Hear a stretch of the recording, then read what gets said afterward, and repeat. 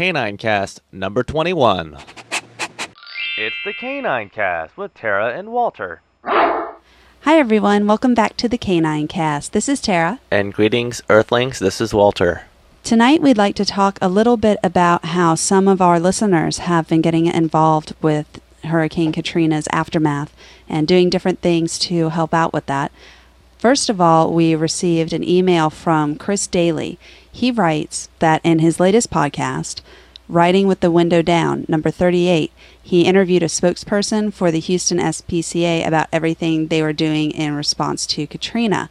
So we have for you actually some audio from that interview for you to listen to. Now, I also recommend that you check out this podcast. You can find that podcast at chrisdaly.com.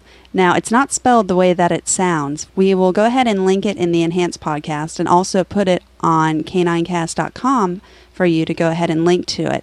But it's spelled CHRISDOELLE.com. So that you can check that out. We listened to the podcast and it's very interesting, and especially, of course, we were interested in the SPCA interview. We thought it was really great and something that was kind of important, and also that you would enjoy listening to as well. He does have some other interesting news about Hurricane Katrina's aftermath and the people that are working to help with that on that podcast, as well as a very interesting story that brings up why he decided to do the interview at the SPCA. So without further ado, we'll go ahead and put that on for you, the actual interview for you to listen. And now, this is at the Houston SPCA. Yeah, I was over at the George R. Brown interviewing some refugees, evacuees, who were coming in, and a gentleman got off the bus with his small terrier mix. And I saw somebody from the Animal Health and Welfare Department taking a history and then putting a dog in a van. And then bringing him over here is what they're doing, Right, so, and it just got me to wondering, what exactly goes on, how many animals are you getting, what the process is, all of that stuff. Well, it started last Sunday. Actually, the Louisiana SPCA, which is based in New Orleans, called us Friday night and said, we need your help. So Sunday morning we brought in 263 animals, which were in their shelter. They were lucky they were able to evacuate their entire shelter. So they brought everything here. And then starting Thursday afternoon, when the buses started showing up at the Humane Society, at the Astrodome, we were out there. We were out there through the night, and basically we've been out there since. And we moved from then the Astrodome to the Reliant Arena. As they rerouted the buses, we rerouted ourselves. Right. And now that's the Astrodome. We're good with our local animal control organizations are taking some, are relieving us a little bit on this one. Right. We couldn't do it by ourselves. So they are now doing the intake for us, but they are bringing them here. Okay. All of these animals are owned animals. They're considered owned animals. They're not going up for adoption here. We are simply providing boarding and housing for them. We are working with a lot of our adoption partners in this city, as well as, quite honestly, nationwide, to take all of our adoptable animals, or to take a lot of our adoptable animals, so that we can open up space for all of these refugees, or whatever we want to call them. I'm calling them Cajun critters at this point. So we're opening up space for them by working with our adoption partners. Yes, we do have some dog crates and halls right now. We've also set up an off-site facility, so we're prepared. We're expecting, because we keep getting calls. Our communication with Louisiana SPCA is touch and go. They can call us, we can't call them. But the calls that they are making to us are, expect hundreds, if not thousands. Wow. So we're prepared. How many owned animals are you getting? So far, we have, the last tally I had was yesterday morning, and yesterday morning we were at about 400. Wow. And I could safely estimate over 500 probably. And they're all bringing those on buses? They've come in buses. A lot of people drove here too. They were able to drive here. And the other thing we're seeing is a lot of people who drove here who stayed in hotels for like the first week. But hey, Mm-hmm. I can't afford a hotel for a week. Exactly. So, people have moved out of hotels, and as they've moved out of hotels into shelters, I heard earlier we had 20 folks show up earlier today just from that alone. Wow. But we'll take them. People just really need to understand we're taking these animals because in their own, they're not going up for adoption. Mm-hmm. We're not euthanizing them. Right. And you're not charging them for boarding. No, none no, of that stuff. no. This is and for people who are staying in hotels and are staying with family members, they can also come by here and get a bag of food with the ballot ID. We'll help them take care. We want people to be able to take care of themselves and at least relieve some sort of burden, whatever that may be. And people have been somewhat surprised to see us. I think when they got off the buses, literally people would be like, "Yeah, this one lady pulled a lovebird out of her bra." Because, I don't know if there were a couple of cool bus drivers from what I hear, and there were a couple of and lots and lots of innovative and smart people. Right. I mean, we had people walk up and they'd have a bag, their bag with them. They'd open it up and they'd go, and they had their dog in there. Right. It was like, hey, you're safe now. That's it. I saw a gentleman get off that had a cat, and it was stuffed so far in there that he was like, he was looking around. Seeing who.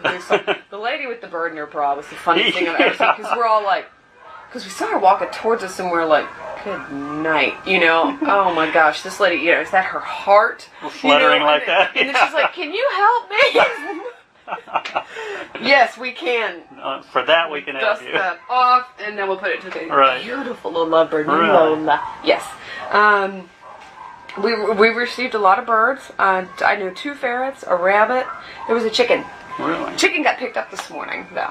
He did. His family came back. And a lot of them now have been able to make alternate arrangements who were staying in the dome and stuff like that. So as they're either getting in touch with families or getting a hotel room or something like that, a lot of them are not coming back. Right. So there are a lot of really wonderful people who are offering their help, like opening up their homes as foster homes.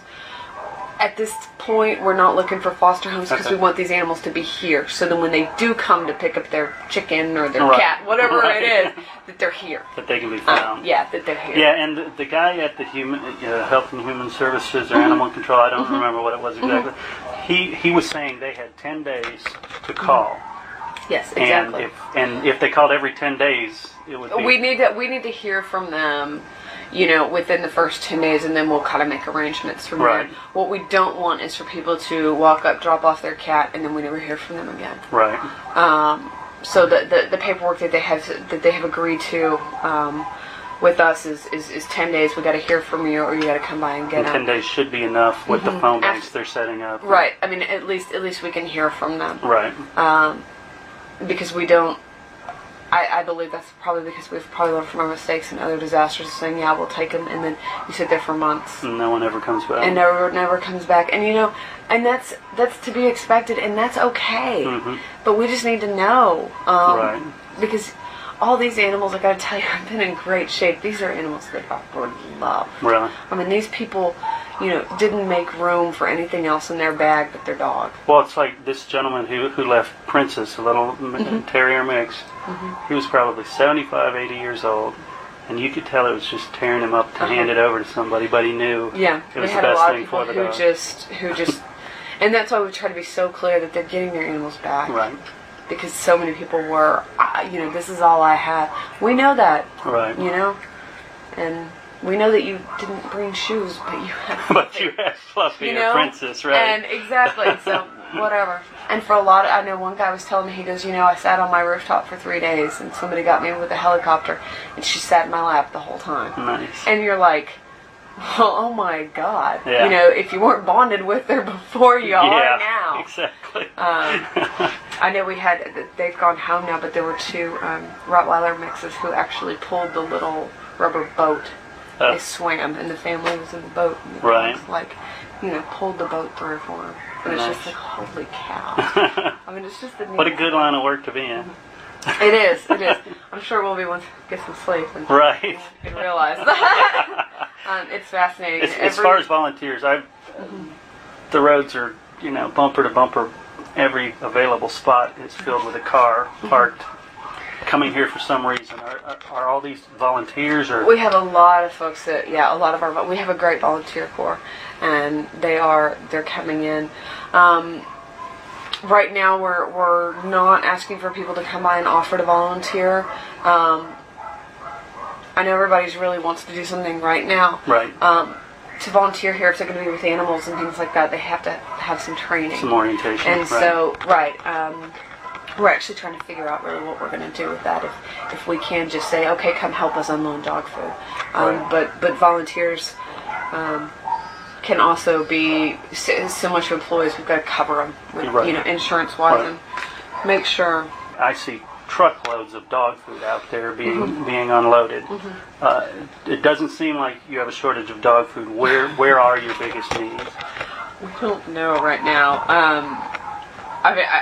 Financially is our biggest thing, because we know we're looking at having to get some major equipment. Either before we leave here or when we get there. We're looking at having to rent trucks, those kinds of things. And so people are, if they're wanting to do something right now, that's what we're asking for, is the financial contribution. 3 weeks, or well, maybe even 3 days from now, when all this dog food is gone, we may need it again. Right.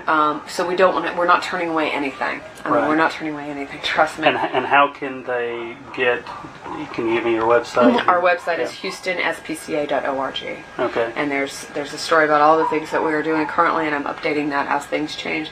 And then there's a click to donate now, and that's actually to our disaster relief fund. Okay. So it's going. And then what are your plans for Louisiana? You're talking about we're looking at early next week. We have some staff that will potentially be leaving in the morning to go scope things out, so that we can figure out what it is that we need. Do we need tents when we get over there? I mean, where are we going to stay? Baton Rouge is packed. So they're going to go just drive over for the day and come back to scope things out, figure out exactly what it is that we need, get all of our supplies ready and loaded into one of our trucks, and we will head out Monday or Tuesday.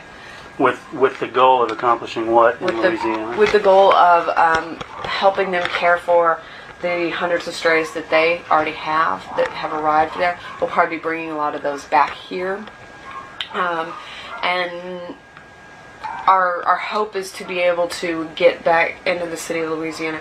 There are reports of cats and trees and things like that, and we want to do whatever we can to rescue those that have survived. Okay. Cool. Now, can I take you up on that tour? Yeah. Well, there you have it. News of the relief effort that is being put forth in the city of Houston for the people of New Orleans. Thanks, Chris, for sharing that with us. Now, Chris is in Houston, so he's kind of in the thick of a lot of the relief efforts that are going on. So, again, we really, really encourage you to check out that episode of his podcast, because he talks to a few different people who kind of tell you the different things that are going on, and also gives you his take on the matter. And there are some really interesting animal stories outside of that interview. So please check that out. Again, that's at chrisdaly.com. The podcast is called Riding with the Window Down, and the episode is number 38. So thanks again, Chris. Next, we wanted to share with you an email that we got from another one of our listeners named Paul. Now, Paul is in the Dallas area, and he is also helping out with some hurricane relief efforts, specifically helping with animals. He had written in before. Actually, he's been looking to add a dog to his household, and he's looking specifically for a puppy, so he touches on that in the email. Today I went to foster training for Dallas's SPCA. I decided to put my puppy search on hold and volunteer to keep a hurricane dog or two for an expected 30 to 60 days. The dogs I'll be assigned have an owner, but for some reason he isn't able to care for the dogs right now. Since there is much need for a foster home, I should have my assignment by Monday. For various reasons, the owners won't be permitted to see or visit with the dog, and there were good reasons for this. One of the best was that the dogs don't need to be put through losing their owners more than once. So what was suggested to me was to keep a diary with pictures showing all the fun things their pet did and learned while in foster care. Thank you so much for sending that to us, Paul. And as soon as we got this email, we went ahead and put that on the website at caninecast.com. We also have some links, specifically one to an email that talks about the adoption and foster activities that are happening in the Dallas area. Again, those are up on caninecast.com, but we will also link that email into our enhanced podcast, so you can check that out. Now, if you are in the Dallas or Houston areas, of course, please go ahead and get involved as well. It's so terrific what Paul's doing, how he's actually going to be taking in these animals to hold on to them.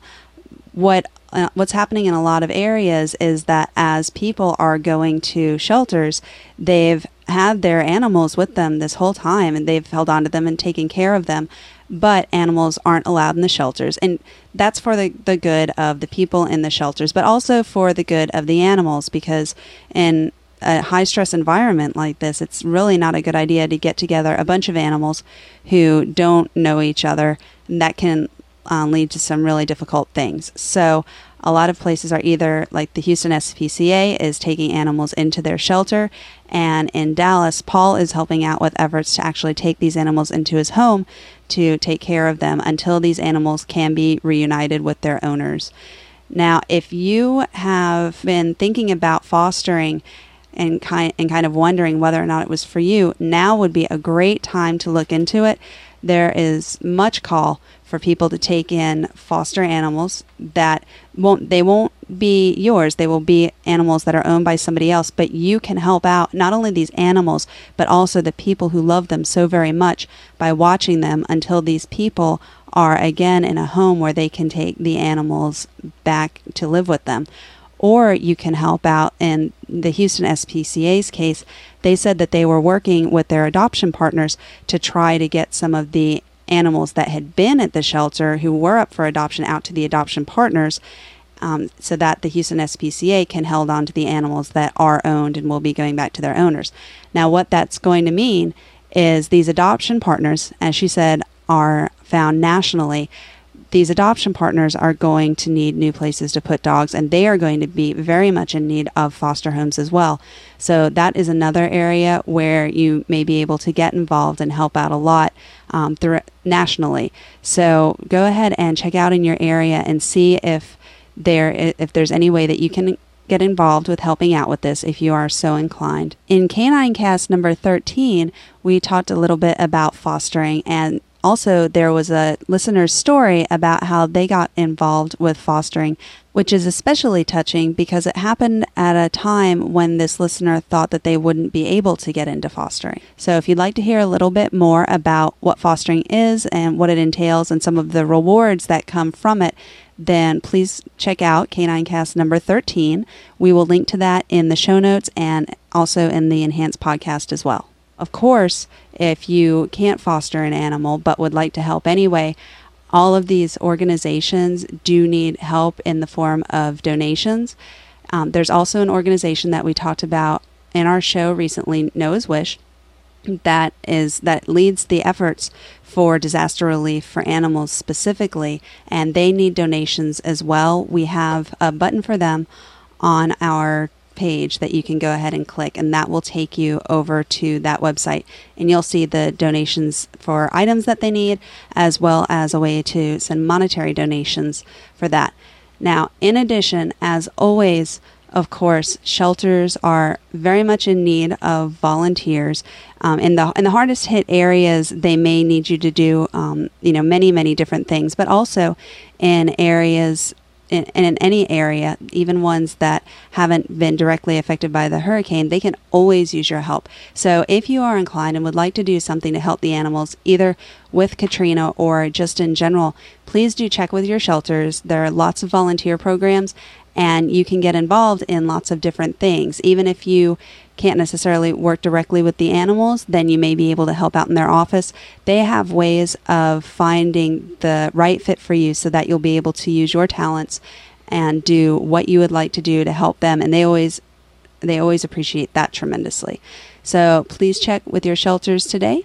And thanks so much for all of the help that our listeners out there are doing already. Thanks so much, as always, for listening. And if you haven't already, please spay or neuter your dog. It's the best thing that you can do for your furry friend. If you have a question for Tara or a comment about Canine Cast, please leave us a voice message by calling 206-338-DOGS. That's 206-338-3647, or post a comment on our website at caninecast.com. That's the letter K, the number 9, cast.com.